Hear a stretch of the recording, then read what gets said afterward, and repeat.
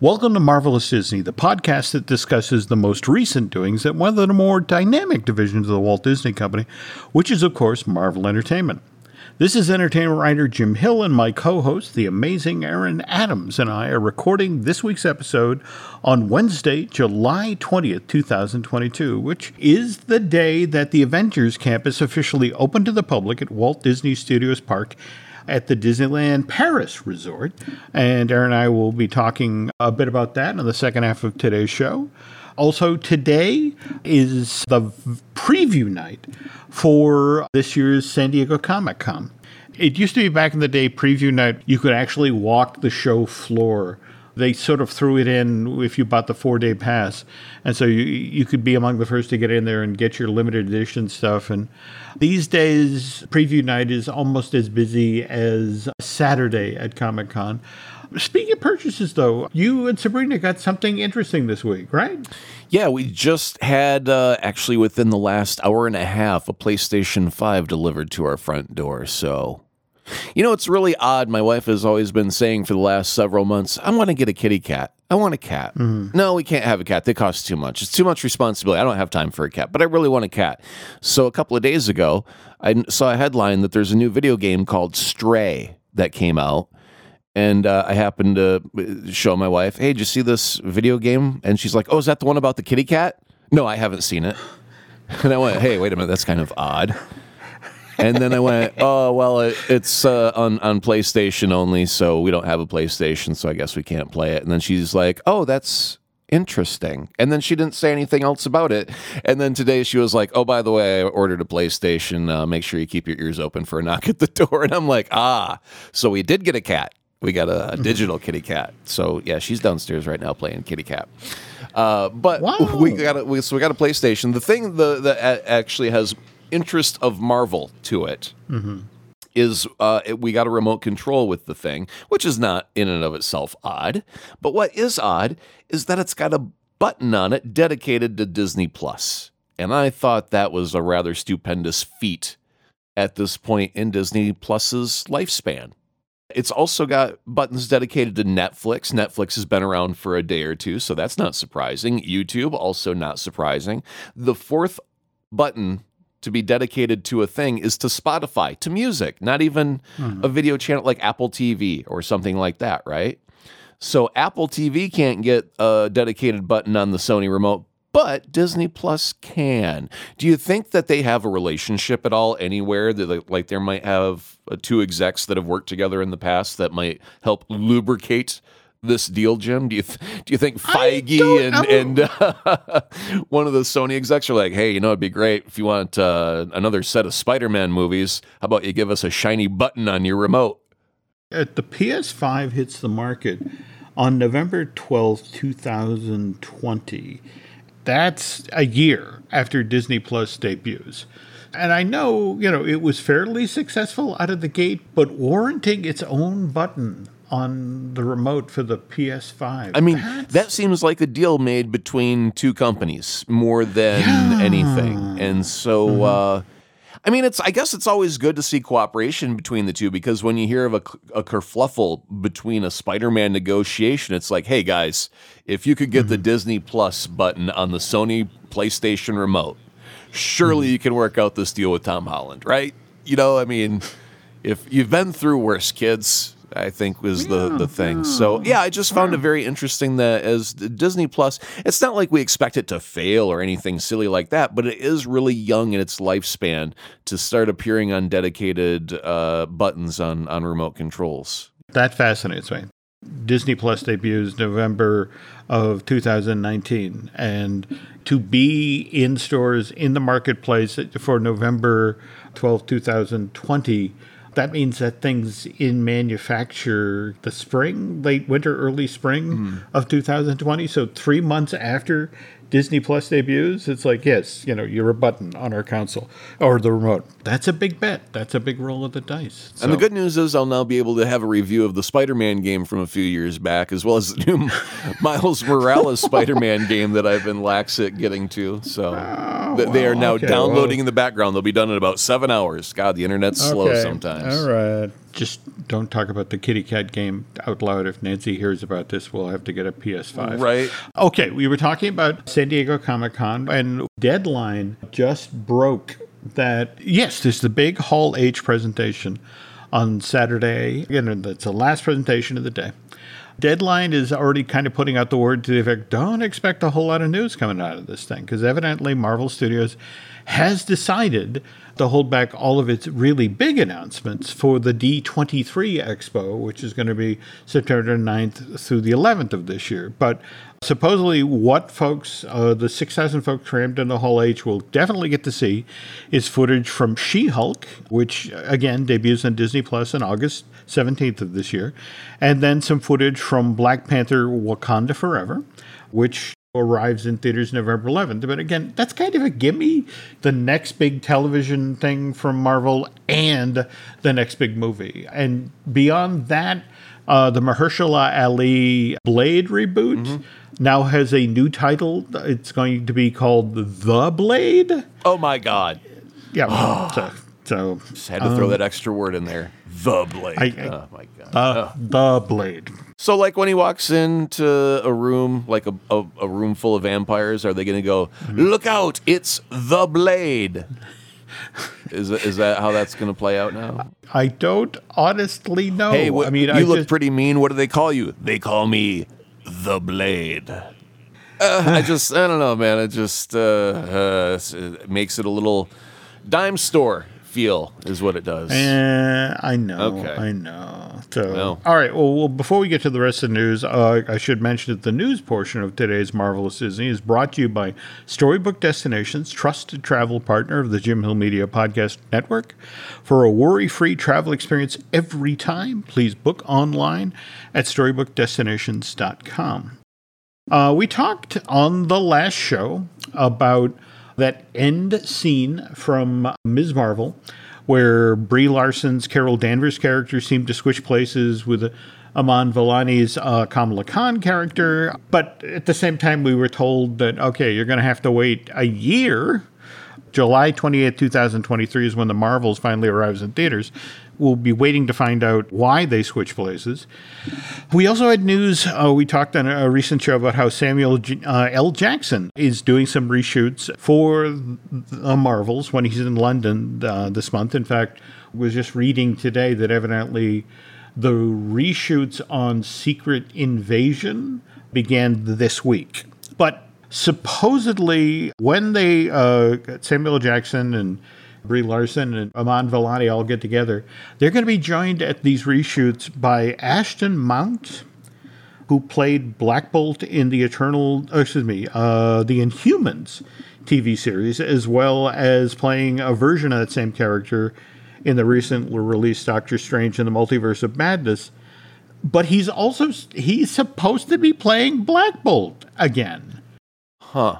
When the Inhumans debuted on ABC in the fall of 2017 and basically didn't make a ripple, I mean, it was like, it was very interesting to have not just the Marvel fan community, but the entire television viewing audience like, do not want. I mean, a shot in Hawaii, it's lovely to look at, do not want. And yet, here is Black Bolt back again. I think part of it has to do with the fact that Marvel as an entity loves a good actor. And he is tearing the screen up as Pike on Strange New Worlds. And I think they're like, you know what? We got to give this guy a shot. And, we can admit that the Inhumans shot against gray on gray because they're on the moon and they've never heard of paint. So maybe that had its flaws. However, that does not mean that Anson Mount is not one of the greatest actors working right now. So, yeah, I can see them not giving up on the character simply because he's such a strong actor. I can see that being the logic there. I think you're genuinely onto something in regard to Star Trek Strange New Worlds. I mean, it just... Drew recently, who was saying it was his favorite Star Trek in years. That they're Absolutely, really doing a great job. I have to make some time to watch this. Yeah, it's worth it. Okay. Well, again, I'm intrigued to have him on the canvas again. Another quick note in regard to Ms. Marvel. That end scene in Kamala Khan's bedroom, that was actually shot by Nia DaCosta, the director of the first Captain Marvel movie and Ms. Marvel, or excuse me, The Marvels. And evidently what they did is in London at Long Cross Studios, in fact, that's in Surrey, they built, I want to say 2 or 3 walls of Kamala's bedroom, recreated it from the TV show, and they shot it there and then digitally uploaded the footage to the folks in California who cut it into the final episode, the end scene. So it's a big surprise to that cast as it was. They were more excited to see Carol Danvers showing up than I think the people at home were watching. Wouldn't it be weird if they did the Marvels with like the Freaky Friday movie formula where they did a body swap? As much as you were saying on the last show that you want to be adopted by that family, you want to go eat at that house. I wouldn't have a problem with that. I so enjoyed the Kamala Khan parents and her brother and the new sister-in-law and all that. It's like, yes, I would go back to that house to see Brie Larson, eat your curry, shut up. Anyway, speaking of shooting, production of Madam Web has just gotten underway in Boston. The footage must be really good because did you see where they have changed the release date of Madam Web from July 7th of next year? They've pushed it out to October 6th. So pushing it back is a good sign? The reason that it's the first weekend of October, which is where Columbia Pictures has released Venom and then the Venom sequel, Let There Be Carnage, same weekend. They released that in 2021, and in both cases, they did great numbers. Yeah, but wasn't that kind of trying to harness the power of the Halloween season in that October release? Whereas Madam Web, I don't think has anything spooky or scary or anything like that that could help it in October. Like, if we have Halloween Ends coming out this season for Halloween, I am not going to see a Marvel movie. If I have to choose between the two, I'm going with Jamie Lee Curtis and Michael Myers wrapping this story up. Yeah. Well, again, you have to understand these are the Sony executives who are, still sitting in the crater that was caused by the let's put Morbius back in theaters. The kids seem to want it. Yeah. Don't get me wrong. You are right. This is more of a horror-tinged Marvel film, which is why we want to bring it out in the weeks before Halloween. I think these are just executives who are being cautious. Terrified. Yeah, they're like, let's give us a couple more weeks just to polish it a few more weeks if we need it. Not saying we need it, but if we need it, we got it. I'm actually thinking it's more of a case of, okay, we know the first weekend of October is a safe harbor for spunk movies. We've done well in that slot. See, now here's where I would kick back on that and go, you remember you ended the last Spider-Man movie with him swinging around the Christmas tree. And we were debating where it lined up with Hawkeye, should the Christmas tree be toppled over. If Madam Web is on the side of good, yep, maybe you could have a holiday spirit feeling around this where everything is just a little bit lighter, a little bit brighter, and a little bit more jovial. Or at least that's the scene in the background while, the gang is trying to keep it together in New York City or whatever the case may be. But, I just don't see anything in the month of October helping a Madam Web movie because it shouldn't have the spooky vibe. Totally get what you're saying here, but the Venom movies have made a lot of money in that slot. In fact, just in the past week, we learned that Tom Hardy, who plays the title characters in all the Venom movies, first time out, was paid $7 million to play Venom. For the soon-to-begin shooting Venom 3, he's getting $20 million. So it's like, and you can bet, given that payday, we're going back to the first weekend of October with Venom 3. We will stand in that safe harbor and come, give us your money. Do you want to play the hypothetical and see, do you think Morbius would have been helped out if it would have released in October as a vampire movie instead of April 1st as I guess it would be the early summer blockbuster release? Yeah, boy, that's hard to say. Yeah, I mean, it's hard to look back and try and predict what would have happened in a fake scenario, but it's like it didn't do well on its own. If sometimes it's story, sometimes it's, production, but sometimes it's timing. And people have to be in the mood for a vampire movie, right? And that October, because you're being pummeled by advertising for Dracula movies on the old TV channels, and we're doing marathons of Stephen King movies, and we're doing marathons of Chucky, and like all this stuff. And it kind of gets you primed for, it's Halloween month. I want to go see, but I don't want to see something I've already seen. I want something new. Hey, there's a vampire movie coming. And it may not be your typical vampire movie. Okay, it's a spunk vampire movie, but still, it's a vampire movie I haven't seen, and it's the month of October when I'm ready for a vampire movie, right? We're in an era now where movie box offices are treated like ball scores. Mm-hmm. There's your opening weekend, and how did you do in weekend two? And it's like, business fell off by 60 some odd percent. You're now a failure. Literally, this is what people were saying about Thor: Love and Thunder just this past weekend. The box office in North America fell off by 68%. The Taika Waititi movie made $47 million second weekend in North America. But Spider-Man: No Way Home, back in December, its box office also falls off by 68% in its second weekend. And that movie goes on to make $1.9 billion worldwide. Doctor Strange and the Multiverse of Madness opens in theaters in May. Second weekend, its box office falls off by 67%. It goes on to make more than $950 million worldwide. And to date, Thor: Love and Thunder, its box office total stands at $511 million worldwide. I cannot tell you, Aaron, how many pieces I saw this weekend where it was like, this is a clear sign that, people are just not responding to phase 4 of the MCU, and maybe Kevin Feige has lost his golden touch. And it's like, people are so desperate to write the Marvel Studios' failing story. Right. As you're still making hundreds of millions of dollars in profit and scoring really well with the tomato people. Yep. Marvel Studios is fine. Wait till you see the pile of money that Black Panther: Wakanda Forever makes in November.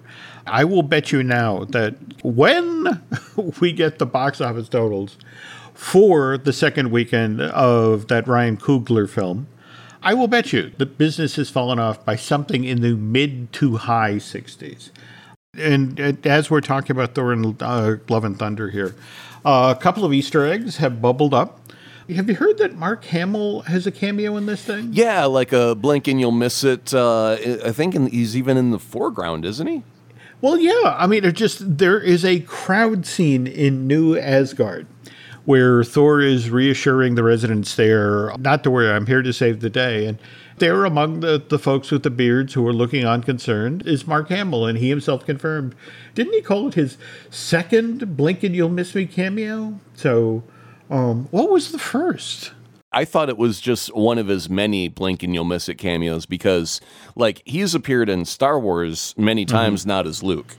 Mm-hmm. He's done voices for, the gambling droids in not The Last Jedi. Was it The Last Jedi.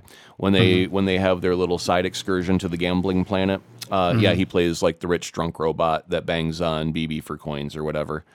And he also voiced an alien that was doing the craps table or something like that. So yeah, he's done many, many, many cameos in many movies, either as just a voice or he'll appear in costume and do a thing, not as a major character, just as a here I am, catch me, okay, I'm gone, and that's it because it's fun.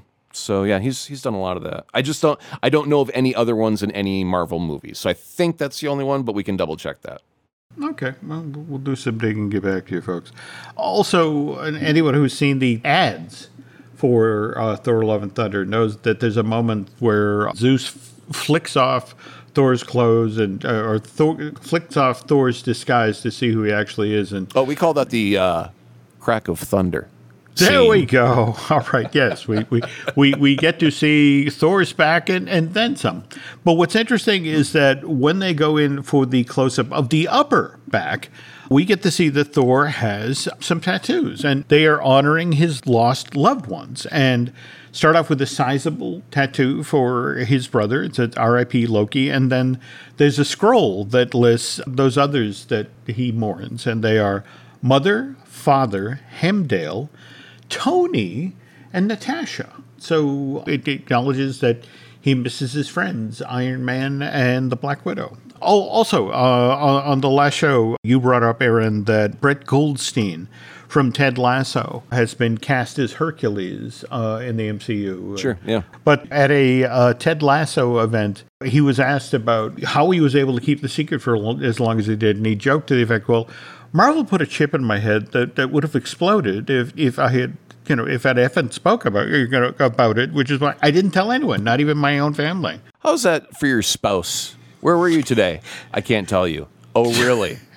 You smell like perfume. No, I swear to God, honey, it was work. Oh, yeah, where were you? I can't tell you. And like that fight just goes on and on and on. And then it's like 7 months later, and they're both sitting in the theater, and he goes, look, I was in a freaking movie. Now I can tell you. It wasn't Diane, your sister. Okay? I promise. Wow. I couldn't tell you because of a contract. That's a remarkably specific bit of play acting there, Aaron. Yeah, just don't ask what my wife's sister's name is, okay? There we go. Okay. Moving from one buff Marvel superhero to another.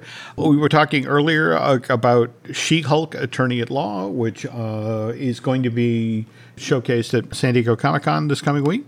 But we also have some info about this new series, which Marvel's trying to get out ahead of the show and make people aware. It's like, look, this is not Falcon and the Winter Soldier. This is not WandaVision. This is a half-hour-long legal comedy. I hope it opens up like Ally McBeal. I just want like the theme song and everything to be straight ripped off Ally McBeal, except the girl's giant and green. I think that would be a great starting point. Maybe not. I don't know. Well, I mean, you've seen the poster of the green high-heeled foot, but that's kind of what it reminds me of. From what I've been hearing about the opening, that there's at least one sort of Ally McBeal-ish tribute coming. All right, cool. But anyway, first 3 episodes. First one again, we know August 17th. The second one is the 24th of that month, and then the third is August 31st. 9 in total. They will continue to chug all the way through to Wednesday, October 5th.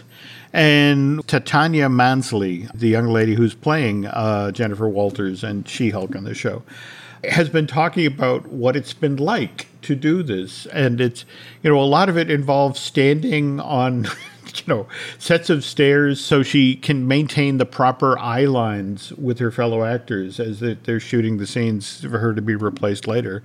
And she, when asked what that was like, it's like, well, you feel like a dork, but somehow you also feel cool at the same time. And so, okay, we talked at the top of the show about the Avengers Campus at Walt Disney Studios Park in Paris. And when we get back, we're going to walk through how we got there. Another day is here, and you're ready for it. What to wear? Check. Breakfast, lunch, and dinner? Check. Planning for what's next and how to save for it? That's where Bank of America can help. For your financial to-dos, Bank of America has experts ready to help get you closer to your goals. Get started at one of our local financial centers or 24/7 in our mobile banking app. Find a location near you at bankofamerica.com/talktous. What would you like the power to do? Mobile banking requires downloading the app and is only available for select devices. Message and data rates may apply. Bank of America NA, member FDIC. When you need mealtime inspiration, it's worth shopping Kroger, where you'll find over 30,000 mouth-watering choices that excite your inner foodie. And no matter what tasty choice you make, you'll enjoy our everyday low prices, plus extra ways to save, like digital coupons worth over $600 each week. You can also save up to $1 off per gallon at the pump with fuel points. More savings and more inspiring flavors make shopping Kroger worth it every time. Kroger, fresh for everyone. Fuel restrictions apply. Again, Aaron, refresh my memory. It's August 2009, and you hear that the Walt Disney Company has just bought Marvel Entertainment and access to 5,000 characters. And the rage. I was having a Hulk moment. I was offended. Mm-hmm. Don't you Mickey Mouse my characters, Disney? Yeah, and the thing was, because as I grew up over the years and my tastes matured, and things like Marvel Knights, which were a little bit more bloody and graphic, and the language also evolved a little bit in that direction as well. So I didn't want the Punisher to be using a Nerf gun, Nerf bullets. I wanted there to be severe damage, because only then can you face repercussions for the damage you've caused. You have to have the violence in order to make the message about what the Punisher's doing wrong on his vengeance quest, full of blood. You can't regret the trail of blood unless there's a trail of blood to regret. So when Disney was making the purchase, and we already had Iron Man, and I think at that point it had made all the non-believers believers. It made a lot of people who were not aware of what a Marvel character was, shone light on what you could do with a Marvel character. Because really, the only good movies that people had really gotten were some Spider-Man movies. And I mean, obviously, Blade and X-Men were good Marvel movies as well. But this was the beginning of the MCU, right? So they had to make a stamp and make it different. And so, the general public, and I do recall all of my friends also having that very same shrewd attitude of Disney is going to screw this up, and we are going to boycott them and march with pitchforks and torches. And boy, were we wrong. Okay. Now, Disney took this opportunity very, very seriously, especially the theme park side. In fact, I have seen artwork for a proposed Marvel park, literally an entire Marvel theme park that would have been built out in California in the parking lot, the Toy Story parking lot, across from the Anaheim Convention Center, where the D23 Expo will be held come September. There were 5 and 6 different lands.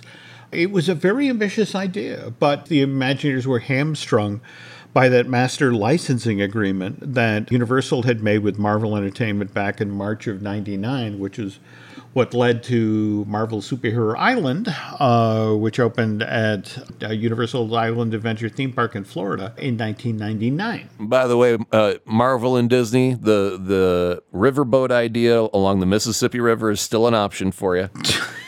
I just want to throw that out there because I haven't got my check for that yet, and I haven't heard any openings about a riverboat for Marvel on the Mississippi. But go ahead, Jim. Well, no. It's so interesting you say that, because during the period where they were trying to figure out what they could get away with, and this is how March of 2013 we got the monorail at Walt Disney World that was skinned for Iron Man 3.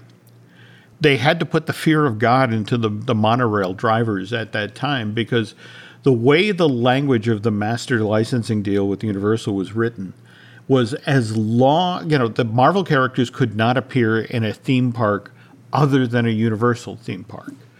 As long as the monorail stayed on the track outside of the Magic Kingdom, did the loop that took people to the Grand Flow and the Contemporary and the Poly, it was fine. But it was like, God forbid that somebody hit the track switch and sent this very same monorail down the line into Epcot. Because once it passed into Epcot, it had violated the deal. And that meant Universal could go to Disney and say, I would like a really large check right now, because you violated our, the terms of our agreement with Marvel. So they brought all the monorail pilots into a room when they had the skinned Iron Man 3 thing and put the fear of God into them. We will kill you. If you accidentally take a monorail over Epcot, we will kill you. I can see like they pass the barrier point and all of a sudden they stop it and all of the guests are like, have you ever seen a monorail go in reverse? This is a first. What's going on up there, Captain? No. Well, I don't want to talk about it. All you need to know is no one's getting sued. Yeah, we're going back a little bit, and no one's getting sued, and I get to go home and see my wife at the end of the day. There we go. Now, kind of a saving grace here was that as part of this deal, Universal had the rights to use some of the Marvel characters out in California at Universal Studios Hollywood, but they had agreed to pay Marvel Entertainment a certain percentage. And what ended up happening is, after the holiday season of 2008, the folks at Universal looked at, well, how much does it cost us to have a walk-around Wolverine and a guy in a Spider-Man outfit and somebody dressed as Storm meeting with people in the upper lot? It's like, that much? Oh, no, we don't want to pay that anymore. We are going to let our option lapse. And that, however, left a window open for Disney to bring the Marvel characters to California, that they could appear at Disneyland. So April of 2013, also tied to Iron Man 3 arriving in theaters. We got the Hall of Armor, which was upstairs in the old Circle Vision Theater, where the America Sings show was shown. And they had a display that featured, I want to say, some of the 31 different suits of armor that we get to see. What did they call that? The party? Yeah, the house party protocol. There we go. Yeah. So you got to see a lot of the Spider-Man outfits from the house party protocol there. And what was interesting then is going forward that as each new Marvel film would arrive in theaters, Disneyland would expand what eventually became known as Marvel Superhero Headquarters at Disneyland. So November of 2013, tied to the release of Thor Dark World, we got the Treasures of Asgard experience. And you could cross the Rainbow Bridge to Asgard and do a meet and greet with Thor. And the Imagineers came up with this wonderful illusion where Thor would greet you as you walked into the room. He'd be waving his hammer down, and then he'd set it down and invite you to try to pick it up. And what you didn't know is that there was this hugely powerful electromagnet that was holding the Thor's hammer. Yeah.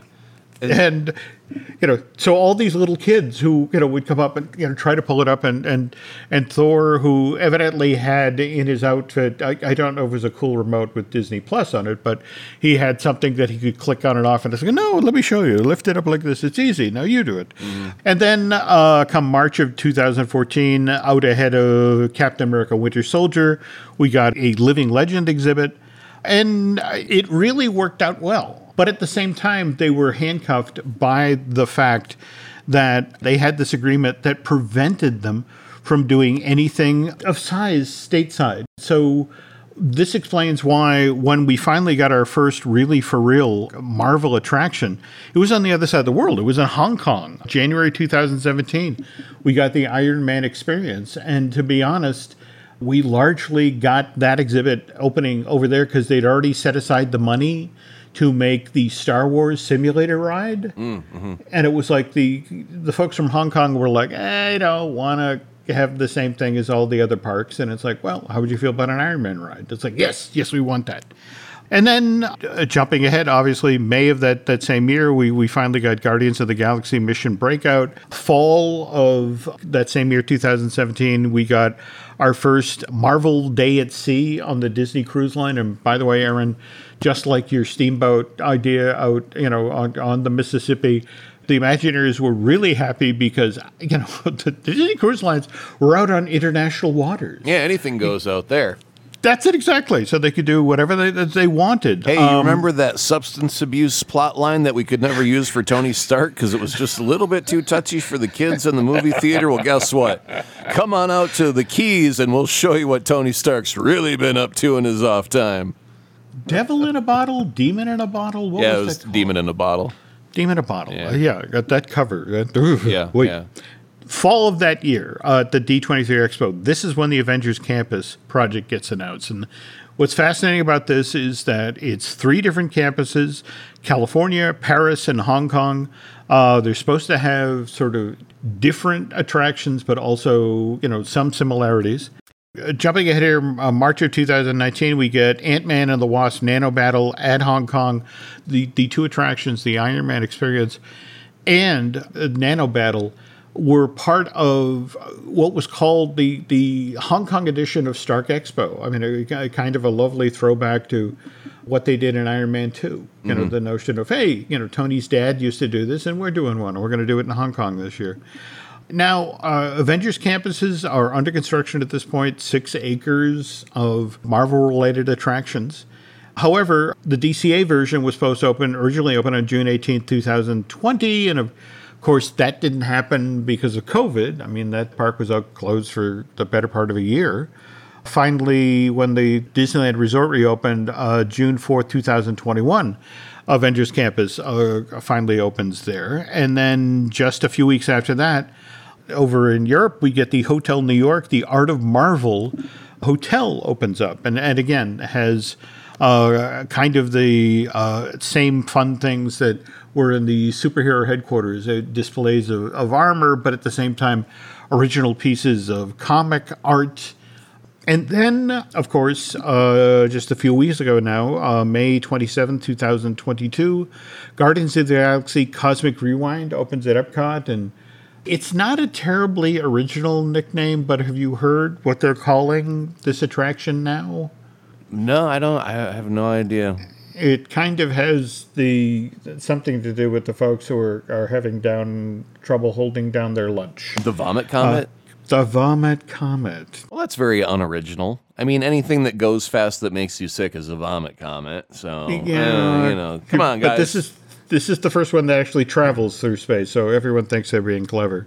Oh, yeah, okay. So today, again, July 20th, 2022, Avengers Campus has opened to the public at Walt Disney Studios Park in Paris. It's been previewing, they've been holding media events and that sort of thing for the past week to 10 days. And just like so many parts of the United States right now, that they're having a ridiculous heat wave over in France right now. And I don't know if you've seen what they're doing to mitigate this with the guests, but they've been rolling fire hoses through both Disneyland Park in Paris and the Studios Park in Paris. And what they do is they stick holes in the fire hose so that it sprays water and just let the guests walk through the cool mist. No, see, I was hoping that we were going to be reliving that moment from Weird Al Yankovic's infamous movie UHF what was that, Cosmo Kramer? Drink from the fire hose! And then the kid opens his mouth and they blast him with the fire. Now, see, that was quality entertainment. I'm not going to argue that point. UHF has its charms. Yeah. So let me ask you about the Paris location. First off, by comparison speaking, in California, we were supposed to have a Wakanda location, right? And that's shelved. Oh, yes. Is Paris complete? Is there anything missing? Anything that's still waiting in the future to be done? How open is this? Just like one attraction, all of it? The Battle of Wakanda attraction was supposed to be the super e-ticket for all three of these. In fact, Avengers Campus in Hong Kong is still under construction and will supposedly open next year. But the Battle of Wakanda super e-ticket, once we lost Chadwick Boseman, this thing was put on pause. I think also as we move from Phase 4 into Phase 5 of the MCU, I think that there's a sense of let's see what comes over the horizon to see if there's another character that's ridiculously popular or there's another opportunity within one of these films. What I love about Avengers Assemble, the Flight Force attraction, this is the roller coaster that's sort of a retooled version of Rock and Roller Coaster avec Aerosmith.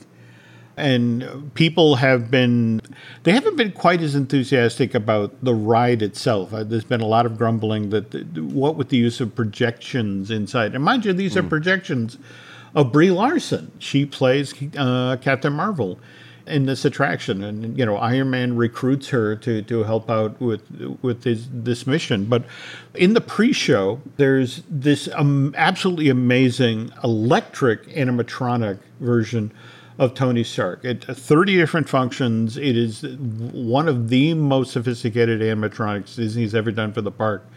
But, the thing is that you see him in this pre-show element where he's reaching out to other Avengers like, I need help. Will somebody come here and help me? And there's a lovely moment in the show where they cut away.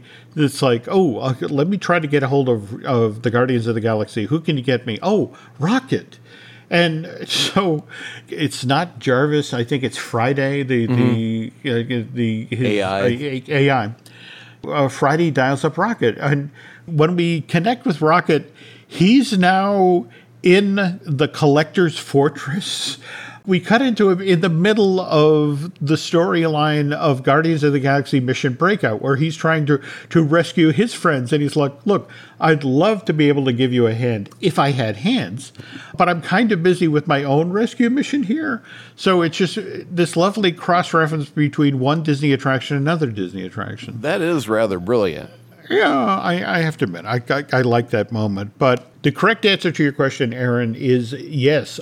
In fact, even when Hong Kong is finished, Avengers Campus next year, it will be unfinished because there is this large expansion pad that was set aside for this Marvel Super E-ticket. All right, so barring that one thing for all three locations, are there any other things that are lacking or still waiting to be built, or is it complete beyond that one Wakanda attraction?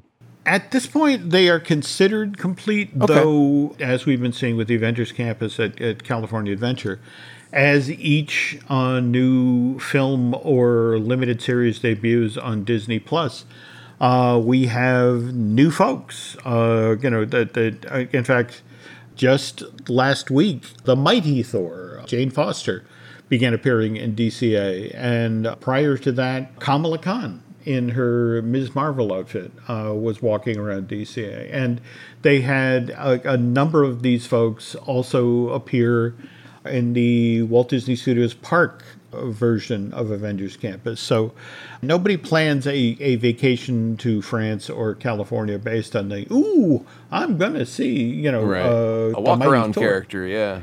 But it's still nice, and there was actually there's been some lovely photos coming out of California Adventure. Well, I mean, if you're gonna create the land, you have to populate the land with characters to make it to believe in. The same thing with Star Wars. You can't just put a desert landscape and go, that's Star Wars. You got to actually have a Vader or a Kyle Ren to march about, right?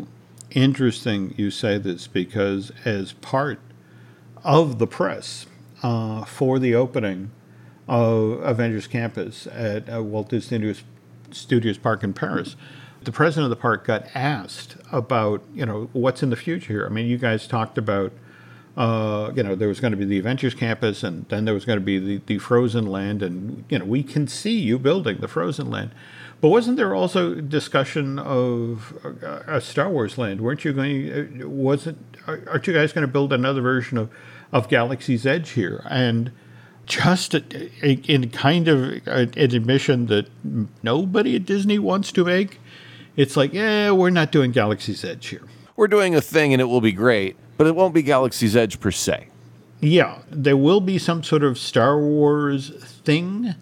But, what was the name of that thing that got canceled that George... It was like an underground, like almost on the Coruscant planet, like 66 levels down.